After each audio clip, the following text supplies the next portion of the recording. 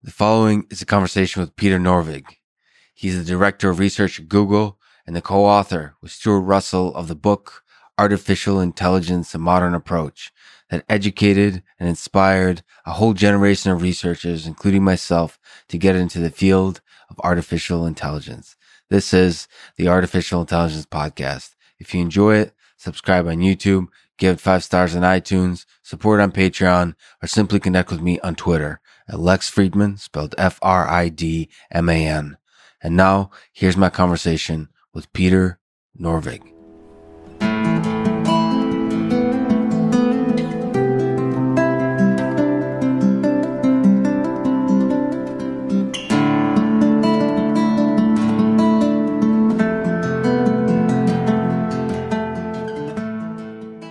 Most researchers in the AI community, including myself, own all 3 editions, red, green, and blue, of the Artificial Intelligence: A Modern Approach. It's a field-defining textbook, as many people are aware, that you wrote with Stuart Russell.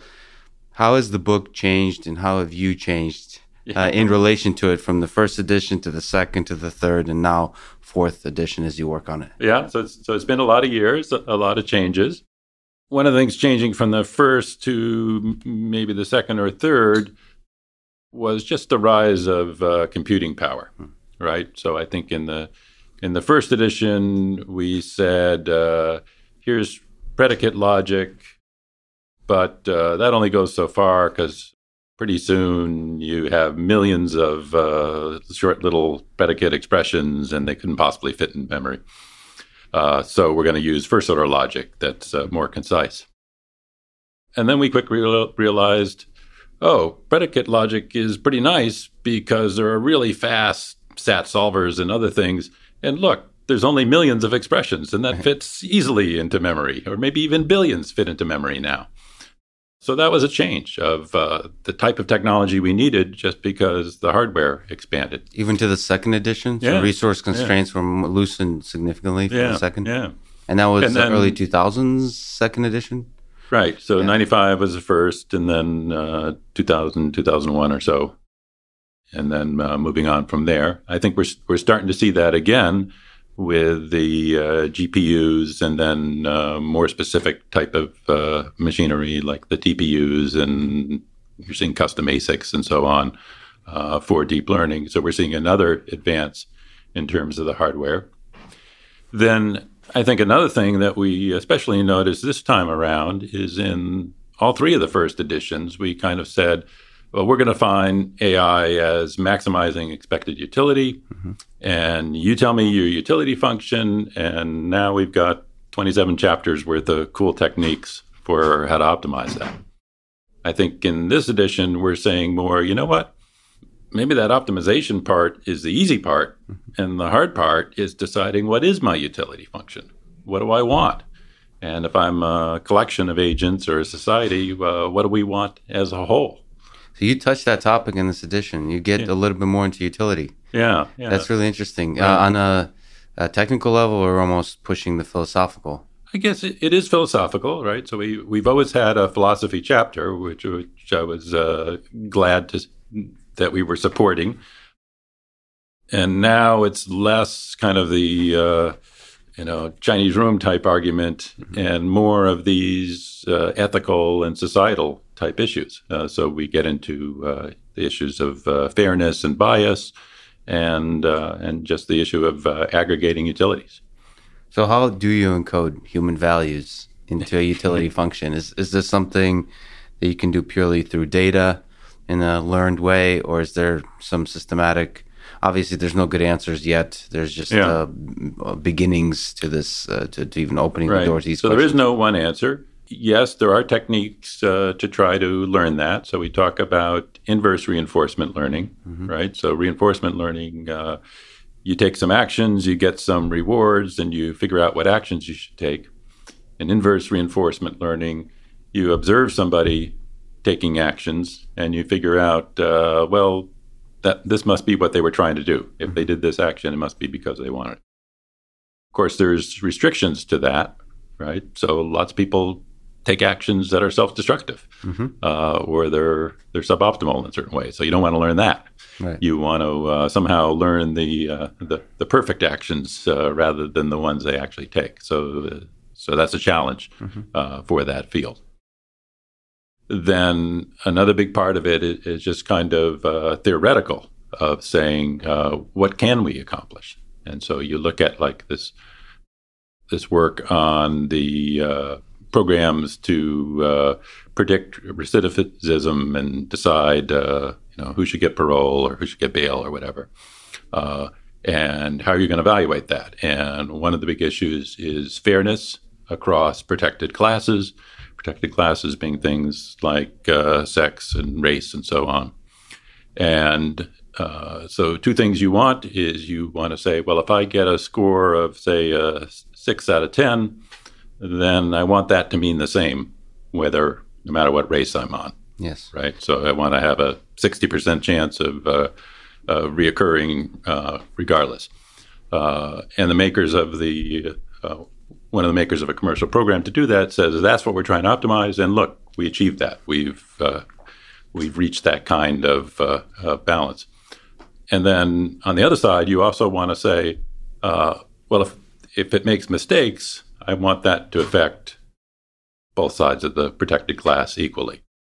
And it turns out they don't do that, right? So they're twice as likely to make a mistake that would harm a black person over a white person. So that seems unfair. So you'd like to say, well, I want to achieve both those goals. And then it turns out you do the analysis and it's theoretically impossible to achieve both those goals. So you have to trade them off one against the other. So that analysis is really helpful to know what you can aim for and how much you can get. You can't have everything. But the analysis certainly can't tell you where should we make that trade-off point. But nevertheless, then we can, as humans, deliberate where that trade-off should be. Yeah, so at least we're arguing in an informed way. We're not asking for something impossible. We're saying, here's where we are, and here's what we aim for, and this strategy is better than that strategy.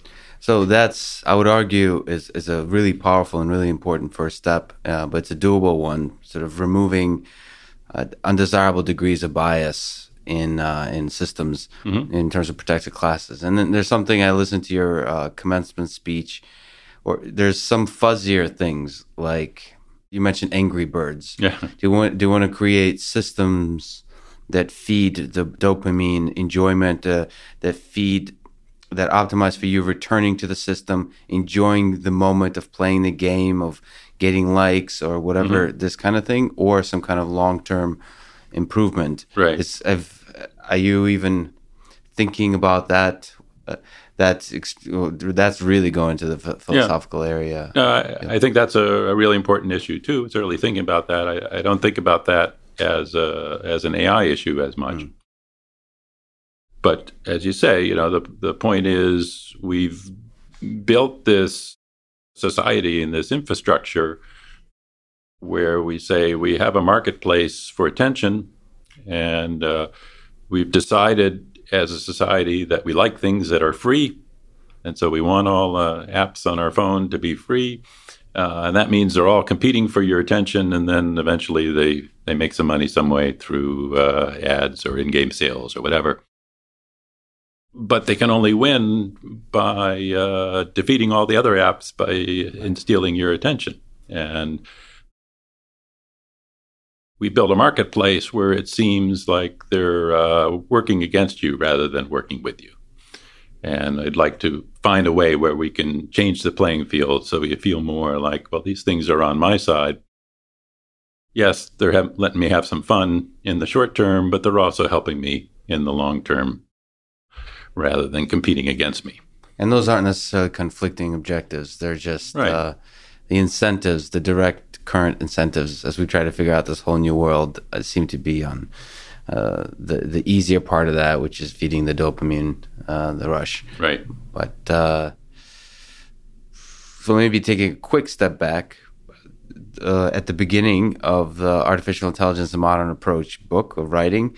So here you are in the 90s, when you first sat down with Stuart to write the book, to cover an entire field, which is one of the only books that's successfully done that for AI, and actually in a lot of other computer science fields, it's a huge undertaking. So it must have been quite daunting. What was that process like? Did you envision that you would be trying to cover the entire field?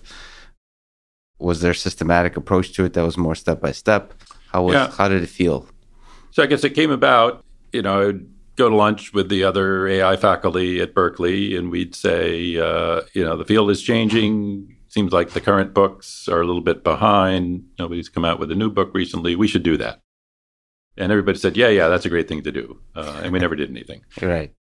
And then I ended up heading off to industry. I went to Sun Labs. So I thought, well, that's the end of my possible academic publishing career. Mm-hmm. But I met Stuart again at a conference like a year later and said, that book we were always talking about, you guys must be half done with it by now, right?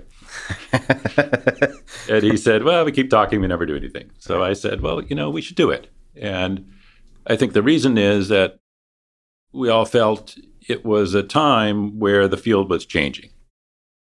And that was in two ways. So, the good old-fashioned AI was based primarily on Boolean logic, and you had a few tricks to deal with uncertainty. And it was based primarily on knowledge engineering, that the way you got something done is you went out, you interviewed an expert, and you wrote down by hand everything they knew. And we saw in 95 that the field was changing in two ways. One, we were moving more towards probability rather than Boolean logic, and we were moving more towards machine learning rather than knowledge engineering. Mm-hmm. And the other books hadn't caught that wave. They were still in the more in the old school, although so certainly they had part of that on the way.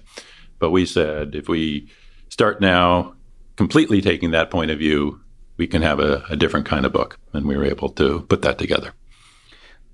And what was literally the process, if you remember? Did you start writing a chapter? Did you outline? Yeah, I guess we did an outline, and then we sort of assigned chapters to each person. At the time, I had moved to Boston, and Stuart was in Berkeley. So basically, we did it over the internet, and that wasn't the same as doing it today. It meant dial-up lines and telnetting in, and you telnetted into one shell, and you type cat file name, and you hoped it was captured at the other end, and certainly you're not sending images and figures back and forth. Right. That didn't work. But did you anticipate where the field would go from that day, from the 90s? Did you see the growth into learning-based methods, into data-driven methods that followed in the future decades? We certainly thought that learning was important. I guess we missed it as being as important as it is today. We missed this idea of big data. We missed that the idea of deep learning hadn't been invented yet. We could have taken the book from a complete machine learning point of view right from the start. We chose to do it more from a point of view of we're going to first develop different types of representations, and we're going to talk about different types of environments. Is it fully observable or partially observable, and is it deterministic or stochastic, and so on. And we made it more complex along those axes rather than focusing on the machine learning axis first. Do you think, there's some sense in which the deep learning craze is extremely successful for a particular set of problems. And, eventually it's going to, in the general case, hit challenges. So in terms of the difference between perception systems and robots that have to act in the world, do you think we're going to return to AI, a modern approach type breadth in edition 5 and 6? Yeah. In future decades, do you think deep learning will take its place as a chapter in this bigger view of AI? Yeah, I think we don't know yet how it's all going to play out. So in the new edition, we have a chapter on deep learning. Right. We got Ian Goodfellow to be the guest author for that chapter. Great. So he said he could condense his whole deep learning book into one chapter. I think he did a great job. We were also encouraged that we gave him the old neural net chapter and said, have fun with it. Modernize that. And he said, half of that was okay. Yeah. That certainly there's lots of new things that have been developed, but some of the core was still the same. So I think we'll gain a better understanding of what you can do there. I think we'll need to incorporate all the things we can do with the other technologies, right? So deep learning started out with convolutional networks and very close to perception, and has since moved to be able to do more with actions and some degree of longer-term planning. But we need to do a better job with representation and reasoning and one-shot learning and so on. And I think we don't know yet how that's going to play out. So do you think, looking at some success, but certainly eventual demise, or partial demise of experts to symbolic systems in the 80s, do you think there is kernels of wisdom in the work that was done there with logic and reasoning and so on that will rise again in your view? So certainly I think the idea of representation and reasoning is crucial, that sometimes you just don't have enough data about the world to learn de novo. So you've got to have some idea of representation, whether that was programmed in or told or whatever, and then be able to take steps of reasoning. I think the problem with the good old-fashioned AI was one, we tried to base everything on these symbols that were atomic, and that's great if you're like trying to define the properties of a triangle, right? Because they have necessary and sufficient conditions. But things in the real world don't. The real world is messy and doesn't have sharp edges, and atomic symbols do. So that was a poor match. And then the other aspect was that the reasoning was universal and applied anywhere, which in some sense is good, but it also means there's no guidance as to where to apply it. Mm-hmm. And so you started getting these paradoxes like, well, if I have a mountain and I remove 1 grain of sand, then it's still a mountain. But if I do that repeatedly, at some point it's not, right? And with logic, there's nothing to stop you from applying things repeatedly. But maybe with something like deep learning, and I don't really know what the right name for it is, we could separate out those ideas. So one, we could say, a mountain isn't just an atomic notion. It's some sort of something like word embedding that has a more complex representation. Yeah. And secondly, we could somehow learn, there's this rule that you can remove 1 grain of sand, and you can do that a bunch of times, but you can't do it a near infinite amount of times. But on the other hand, when you're doing induction on the integer, sure, then it's fine to do it an infinite number of times. And if we could, somehow we have to learn when these strategies are applicable, rather than having the strategies be completely neutral and available everywhere. Anytime you use neural networks, anytime you learn from data, form representation from data in an automated way, it's not very explainable as to, or it's not introspective to us humans in terms of how this neural network sees the world. Why does it succeed so brilliantly in so many cases and fail so miserably in surprising ways in small?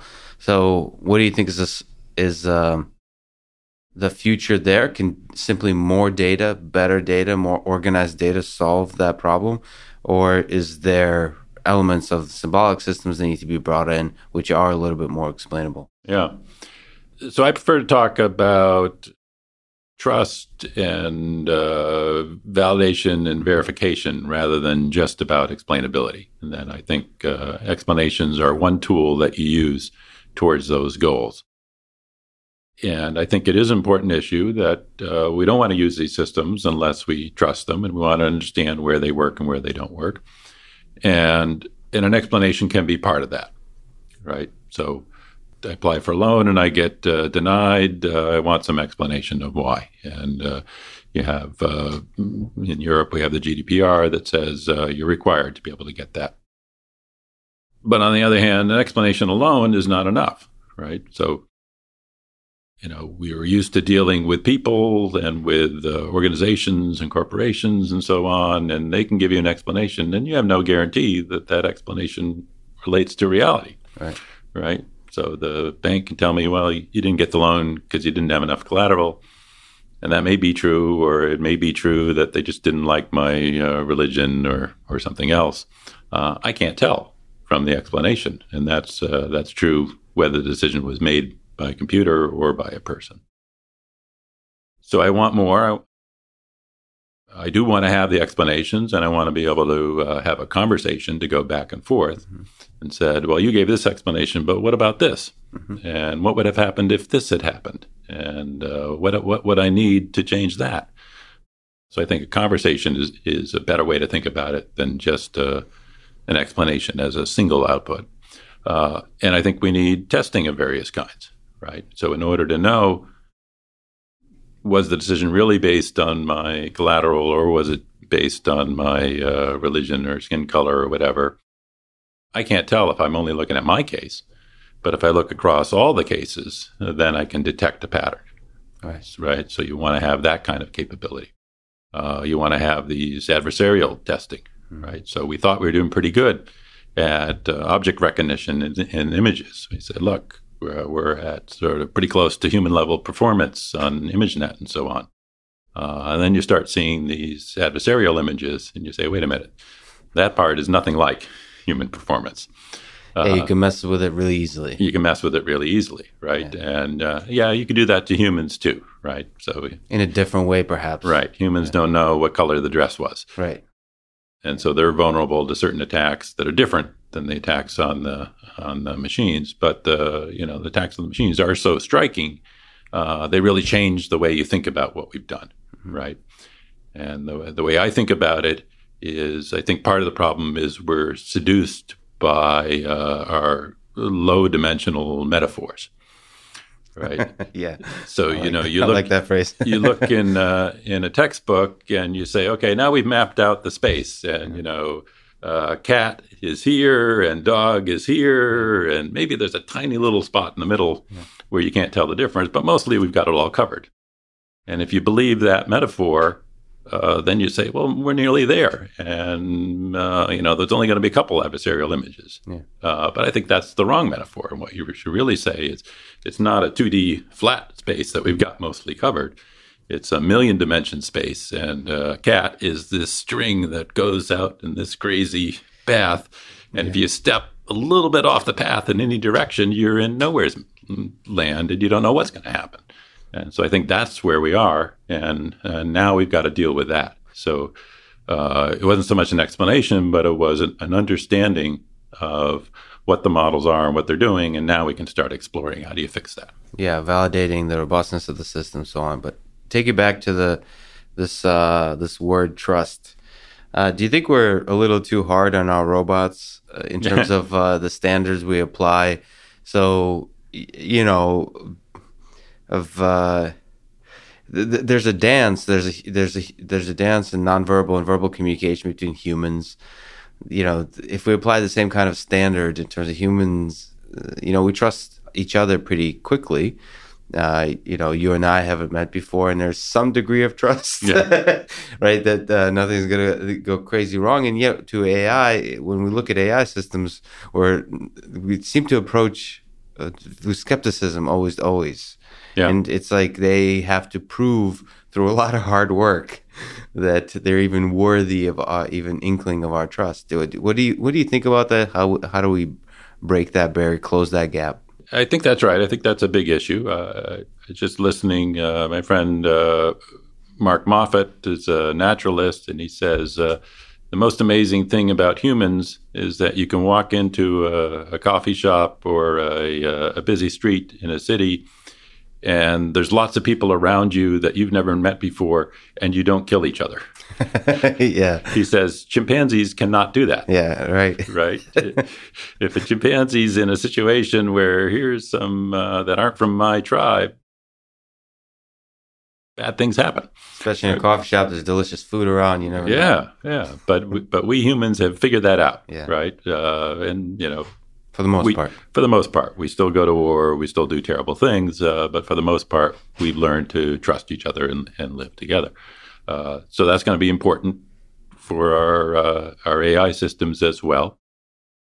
And I think a lot of the emphasis is on AI, but in many cases, AI is part of the technology, but isn't really the main thing. So a lot of what we've seen is more due to communications technology than AI technology. Yeah, you want to make these good decisions, but the reason we're able to have any kind of system at all is we've got the communications so that we're collecting the data and so that we can reach lots of people around the world. I think that's a bigger change that we're dealing with.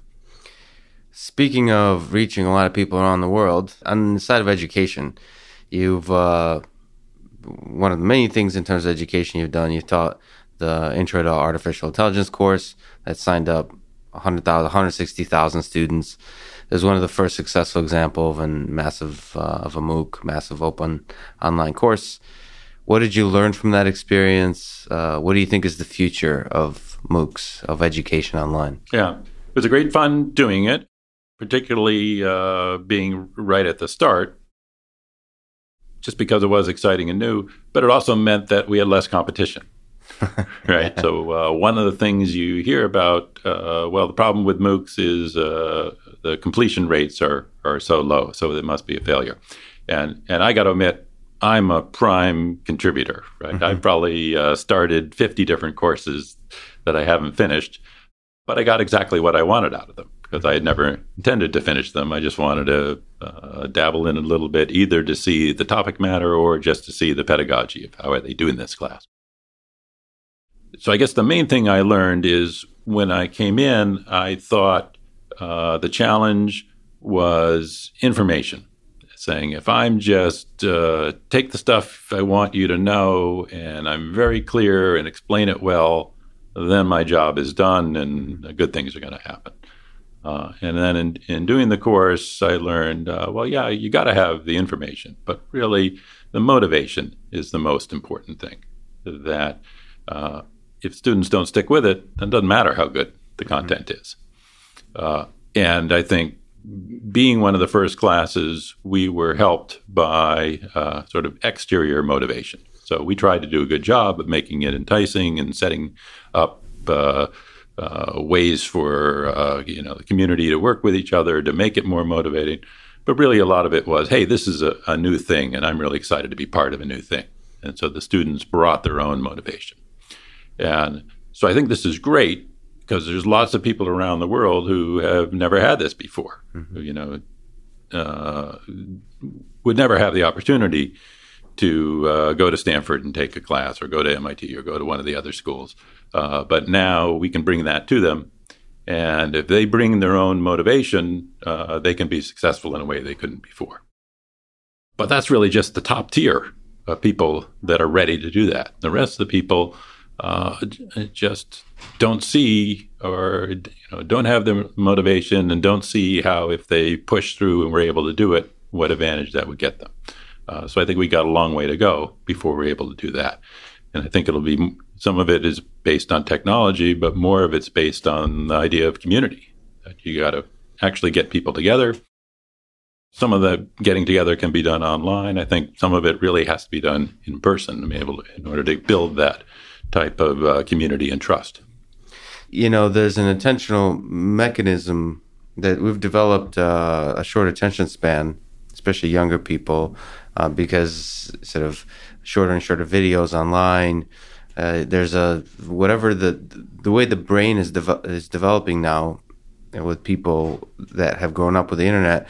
They have quite a short attention span. So, and I would say I had the same when I was growing up too, probably for different reasons. So I probably wouldn't have learned as much as I have if I wasn't forced to sit in a physical classroom, sort of bored, sometimes falling asleep, but sort of forcing myself through that process to sometimes extremely difficult computer science courses.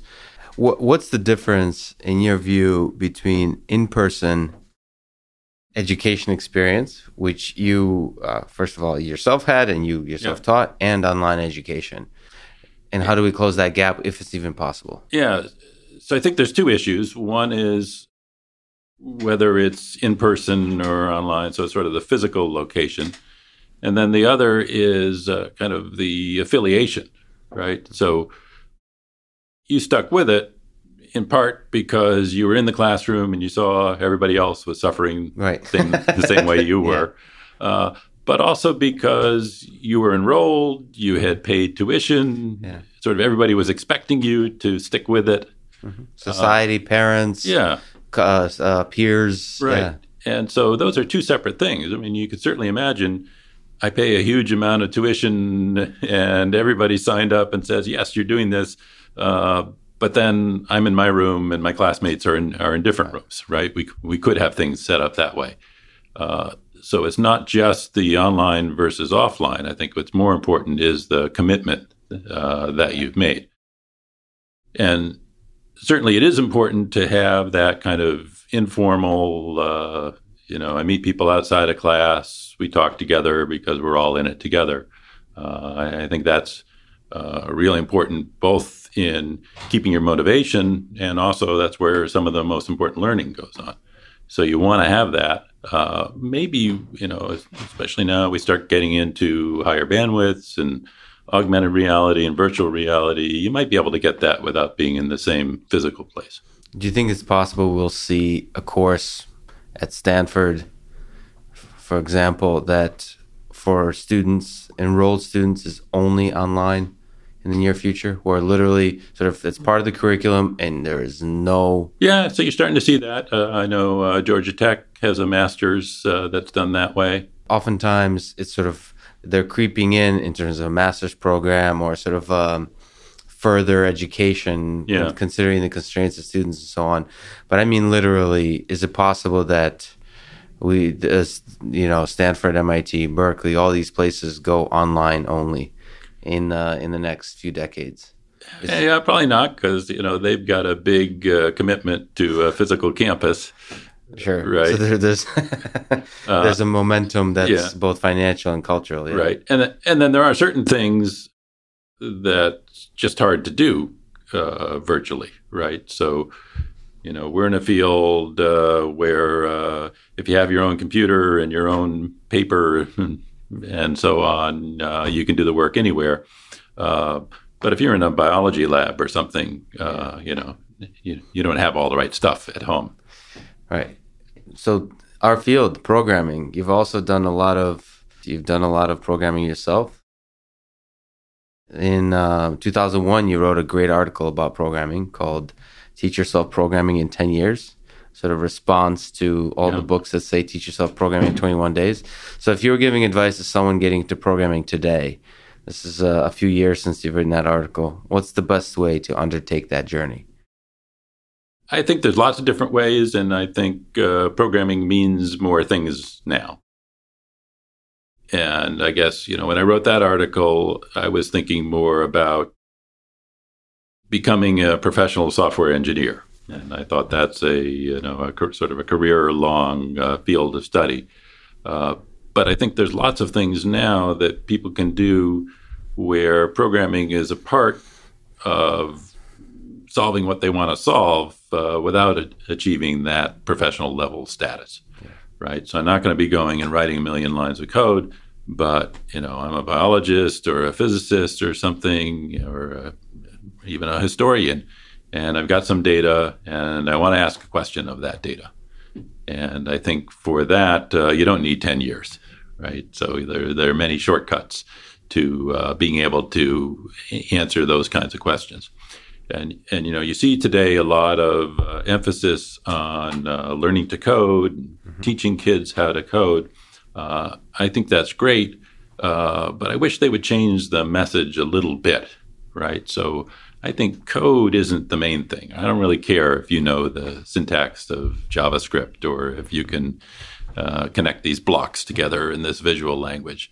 But what I do care about is that you can analyze a problem, you can think of a solution, you can carry out, make a model, run that model, test the model, see the results, verify that they're reasonable, ask questions and answer them. All right, so it's more modeling and problem solving, and you use coding in order to do that, but it's not just learning coding for its own sake. That's really interesting. So it's actually almost, in many cases, it's learning to work with data, to extract something useful out of data. So when you say problem solving, you really mean taking some kind of, maybe collecting some kind of data set, cleaning it up, and saying something interesting about it, which is useful in all kinds of domains.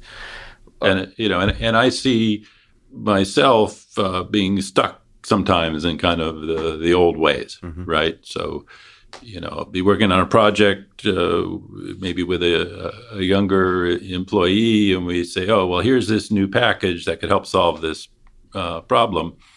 And I'll go and I'll start reading the manuals, and, I'll be 2 hours into reading the manuals. And then my colleague comes back and says, I'm done. Yep. I downloaded the package, I installed it, I tried calling some things. The first one didn't work. The second one worked. Now I'm done. And I say, but I have 100 questions about how does this work and how does that work? And they say, who cares, right? I don't need to understand the whole thing. I answered my question. It's a big, complicated package. I don't understand the rest of it, but I got the right answer. And it's hard for me to get into that mindset. I want to understand the whole thing. And, if they wrote a manual, I should probably read it. But that's not necessarily the right way. And I think I have to get used to dealing with being more comfortable with uncertainty and not knowing everything. Yeah, so I struggle with the same. It's sort of the spectrum between Don Knuth. Yeah. It's kind of the very, before he can say anything about a problem, he really has to get down to the machine code assembly. Yeah. Versus exactly what you said. I have several students in my group that, 20 years old, and they can solve almost any problem within a few hours. That would take me probably weeks because I would try to, as you said, read the manual. So do you think the nature of mastery, you're mentioning biology, sort of outside disciplines, applying programming, but computer scientists, so over time, there's higher and higher levels of abstraction available now. So with this week, there's the TensorFlow Summit, right? So if you're not particularly into deep learning, but you're still a computer scientist, you can accomplish an incredible amount with TensorFlow without really knowing any fundamental internals of machine learning. Do you think the nature of mastery is changing, even for computer scientists, like what it means to be an expert programmer? Yeah, I think that's true. We never really should have focused on programmer, right? Because it's a skill, and what we really want to focus on is the result. So we built this ecosystem where the way you can get stuff done is by programming it yourself. Right. At least when I started, library functions meant you had square root, and that was about it. Right? Everything else you built from scratch. Yeah. And then we built up an ecosystem where a lot of times, you can download a lot of stuff that does a big part of what you need. And so now it's more a question of assembly rather than manufacturing. And that's a different way of looking at problems. From another perspective, in terms of mastery and looking at programmers or people that reason about problems in a computational way. So Google, from the hiring perspective, from the perspective of hiring or building a team of programmers, how do you determine if someone's a good programmer? Or if somebody, again, so I want to deviate from, I want to move away from the word programmer, but somebody who could solve problems of large scale data and so on. How do you build a team like that through the interviewing process? For example? And I think as a company grows, you get more expansive in the types of people you're looking for. right? So I think, in the early days, we'd interview people, and the question we were trying to ask is, how close are they to Jeff Dean? and Sure. most people were pretty far away, but we take the ones that were, not that far away. Yeah. And so we got kind of a homogeneous group of people who are really great programmers. Yeah. Then as a company grows, you say, well, we don't want everybody to be the same, to have the same skill set. And so now we're hiring biologists in our health areas, and we're hiring physicists, and we're hiring mechanical engineers, and we're hiring, social scientists and ethnographers and people with different backgrounds who bring different skills. So you mentioned that you still may partake in code reviews. Given that you have a wealth of experience, as you've also mentioned, what errors do you often see and tend to highlight in the code of junior developers, of people coming up now, given your background from Lisp to a couple decades of programming? Yeah, that's a great question. Sometimes I try to look at the flexibility of a design of, yes, this API solves this problem, but where is it going to go in the future? Who else is going to want to call this? And, are you making it easier for them to do that? It's a matter of design. Is it documentation? Is it sort of an amorphous thing you can't really put into words? It's just how it feels. If you put yourself in the shoes of a developer, would you use this kind of thing? I think it is how you feel, right? And so, documentation is good, but it's more a design question, right? If you get the design right, then people will figure it out whether the documentation is good or not. And if the design's wrong, then it'll be harder to use. How have you yourself changed as a programmer over the years? In a way, you already started to say sort of you want to read the manual, you want to understand the core of the syntax to how the language is supposed to be used and so on. But what's the evolution been like from the 80s, 90s to today? I guess one thing is you don't have to worry about the small details of efficiency as much as you used to, right? So like I remember I did my Lisp book in the 90s, and one of the things I wanted to do was say, here's how you do an object system.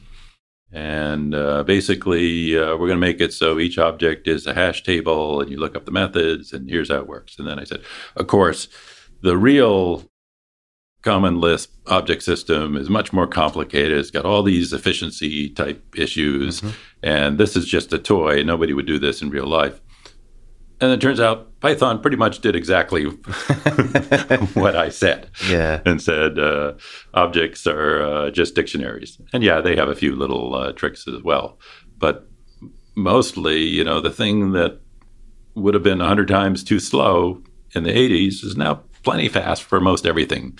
So you had to, as a programmer, let go of perhaps an obsession that I remember coming up with of trying to write efficient code. Yeah, that to say, what really matters is the total time it takes to get the project done. And most of that's going to be the programmer time.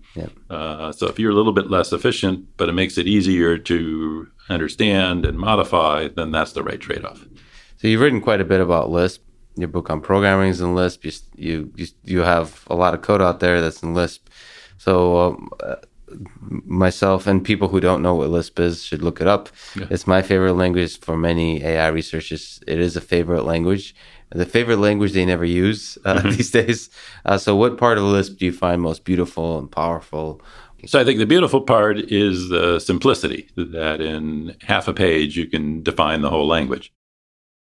And other languages don't have that, so you feel like you can hold everything in your head. And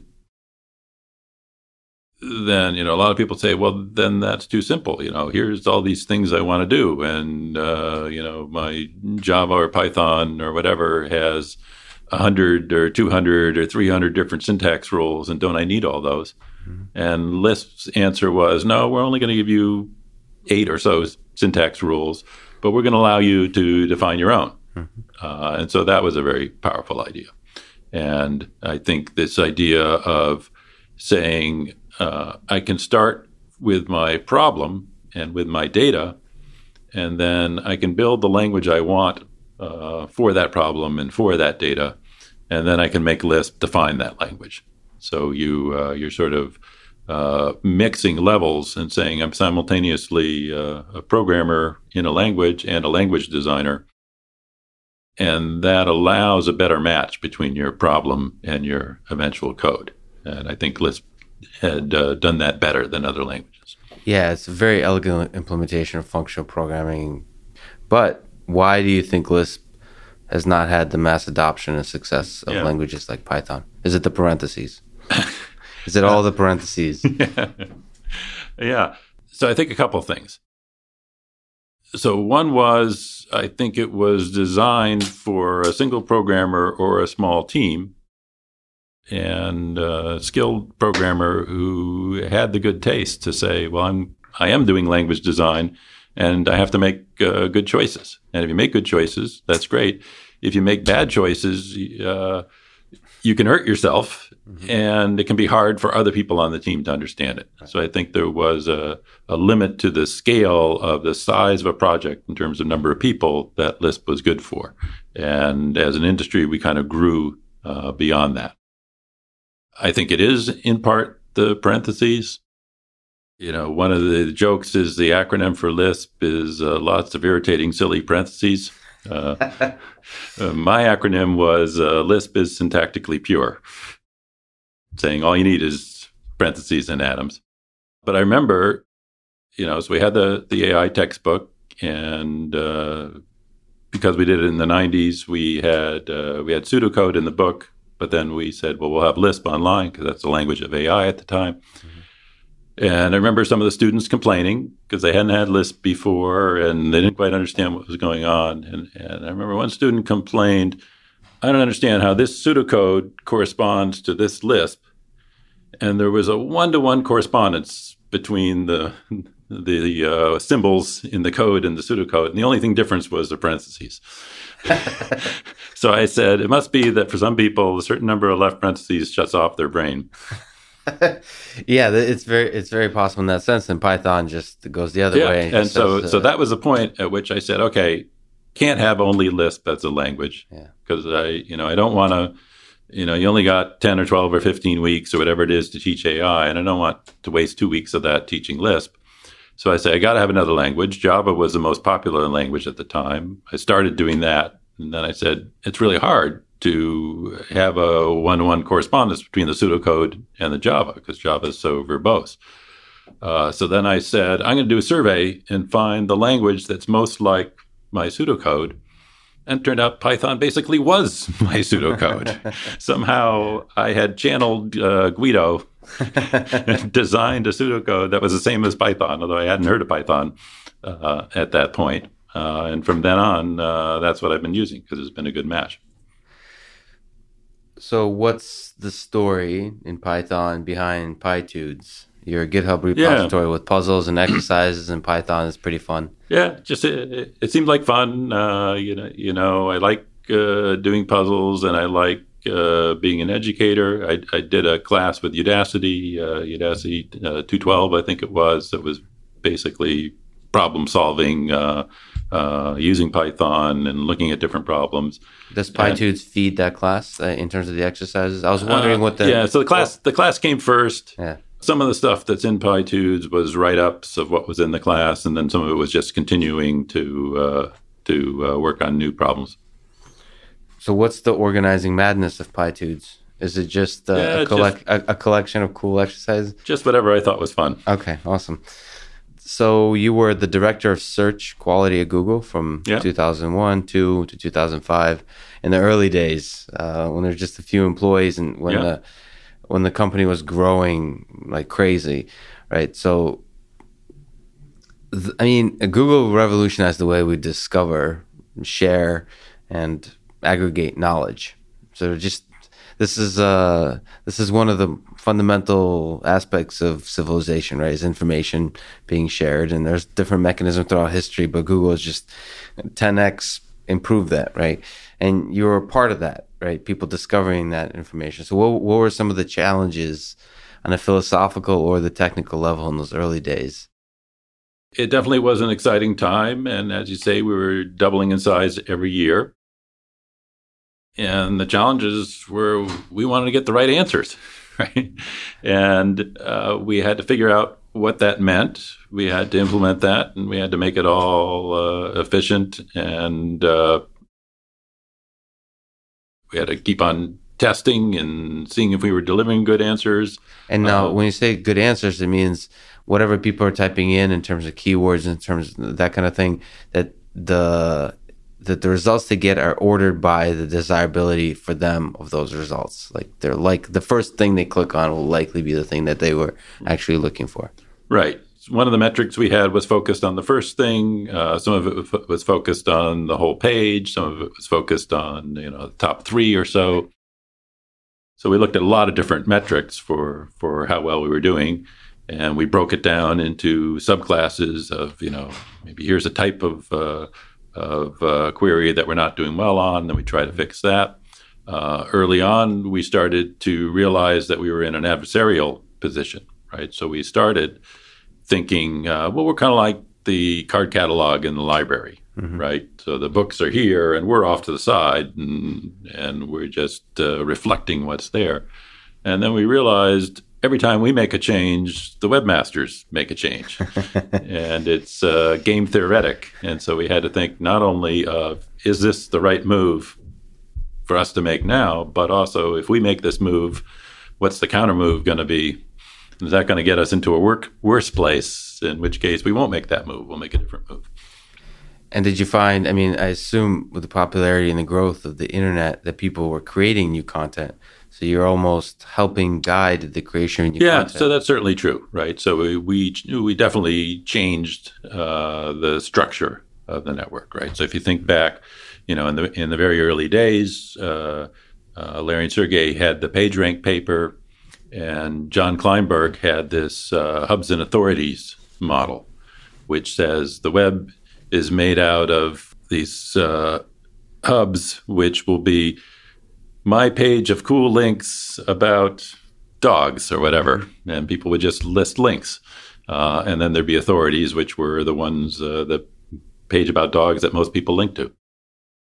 That doesn't happen anymore. People don't bother to say my page of cool links because we took over that function, right? So we changed the way that worked. Did you imagine back then that the internet would be as massively vibrant as it is today? It was already growing quickly, but it's just another. I don't know if you've ever if you sit back and just look at the internet with wonder the amount of content that's just constantly being created, constantly being shared, and deployed. Yeah, it's always been surprising to me. I guess I'm not very good at predicting the future. Okay, and I remember being a graduate student in 1980 or so, and we had the ARPANET. And then there was this proposal to commercialize it and have this internet. And this crazy Senator Gore thought that might be a good idea. Yeah. And I remember thinking, "Oh, come on! You can't expect a commercial company to understand this technology. Yeah. They'll never be able to do it. Yeah, okay, we can have this .com domain, but it won't go anywhere." So I was wrong. Al Gore was right. At the same time, the nature of what it means to be a commercial company has changed too. So Google, in many ways, at its founding, is different than what companies were before, I think. Right. So there's all these business models that are so different than what was possible back then. So in terms of predicting the future, what do you think it takes to build a system that approaches human level intelligence? You've talked about, of course, that we shouldn't be so obsessed about creating human-level intelligence. We just create systems that are very useful for humans. But what do you think it takes to approach that level? Right. So certainly I don't think human-level intelligence is one thing, right? So I think there's lots of different tasks, lots of different capabilities. I also don't think that should be the goal, right? So I wouldn't want to create a calculator that could do multiplication at human level, right? That would be a step backwards. And so for many things, we should be aiming far beyond human level. For other things, maybe human level is a good level to aim at. And for others, we'd say, well, let's not bother doing this because we already have humans can take on those tasks. So, as you say, I like to focus on what's a useful tool, Right. and in some cases, being at human level is an important part of crossing that threshold to make the tool useful. So we see in things like these personal assistants now that you get either on your phone or on a speaker that sits on the table. You want to be able to have a conversation with those. And I think as an industry, we haven't quite figured out what the right model is for what these things can do. And we're aiming towards, well, you just have a conversation with them the way you can with a person. Right. But we haven't delivered on that model yet, right? So you can ask it, what's the weather? You can ask it, play some nice songs, and 5 or 6 other things, and then you run out of stuff that it can do. In terms of a deep, meaningful connection. So you've mentioned the movie Her as one of your favorite AI movies. Do you think it's possible for a human being to fall in love with an AI system, AI assistant, as you mentioned? So taking this big leap from what's the weather to, having a deep connection. Yeah, I think as people, that's what we love to do. Yeah. And I was at a showing of Her where we had a panel discussion, and somebody asked me, what other movie do you think Her is similar to? And my answer was Life of Brian, which is not a science fiction movie, but both movies are about wanting to believe in something that's not necessarily real. Yeah, by the way, for people who don't know, it's Monty Python. Yeah.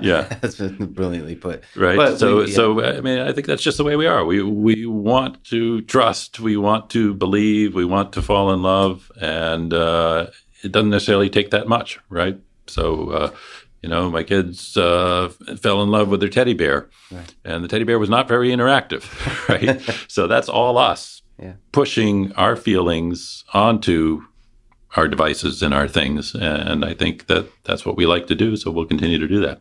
So, as human beings, we long for that connection, and just AI has to do a little bit of work to catch us in the other end. Yeah. And certainly, if you can get to dog level, a lot of people have invested a lot of love in their pets.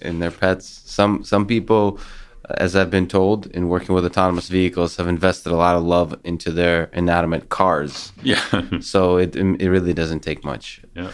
So what is a good test, to linger on a topic that may be silly or a little bit philosophical? What is a good test of intelligence in your view?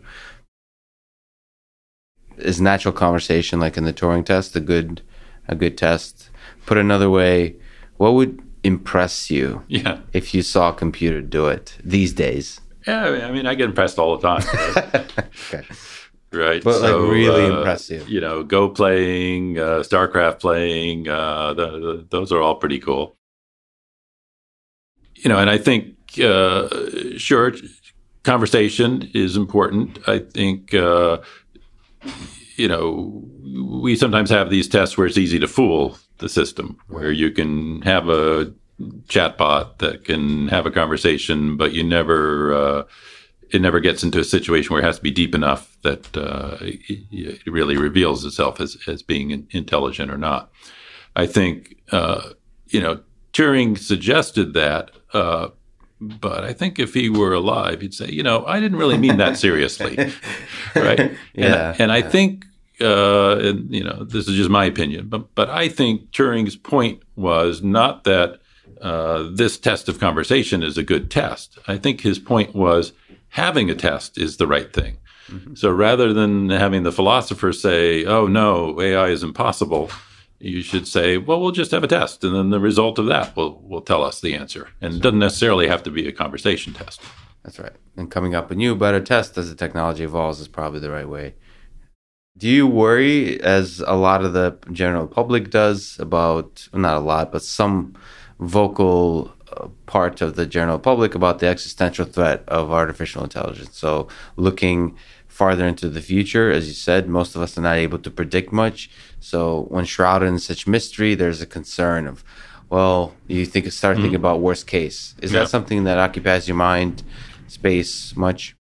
So I certainly think about threats. I think about dangers, and I think any new technology has positives and negatives. And if it's a powerful technology, it can be used for bad as well as for good. So I'm certainly not worried about the robot apocalypse and the Terminator type scenarios. I am worried about change in employment, and are we going to be able to react fast enough to deal with that? I think we're already seeing it today, where a lot of people are disgruntled about the way income inequality is working, and automation could help accelerate those kinds of problems. I see powerful technologies can always be used as weapons, whether they're robots or drones or whatever. Some of that we're seeing due to AI. A lot of it, you don't need AI.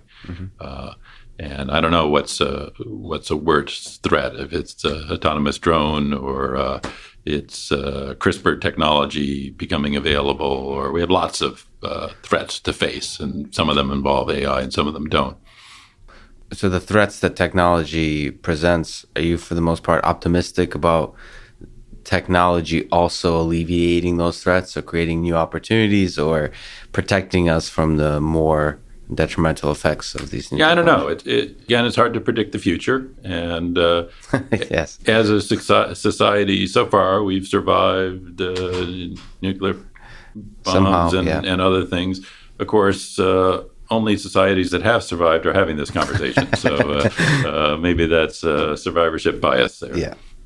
What problem stands out to you as exciting, challenging, impactful to work on in the near future for yourself, for the community, broadly? So, we talked about these assistants in conversation. I think that's a great area. I think combining common sense reasoning with the power of data is a great area. In which application? In conversational agent, or just broadly? Just in general, yeah. As a programmer, I'm interested in programming tools, both in terms of the current systems we have today with TensorFlow and so on. Can we make them much easier to use for a broader class of people? And also, can we apply machine learning to the more traditional type of programming, right? So, when you go to Google and you type in a query and you spell something wrong, it says, "Did you mean?" Mm-hmm. And the reason we're able to do that is because lots of other people made a similar error and then they corrected it. We should be able to go into our code bases and our bug fix spaces. And when I type a line of code, it should be able to say, "Did you mean such and such?" If you type this today, you're probably going to type in this bug fix tomorrow. Yeah, that's a really exciting application of almost an assistant for the coding programming experience at every level. So I think I could safely speak for the entire AI community.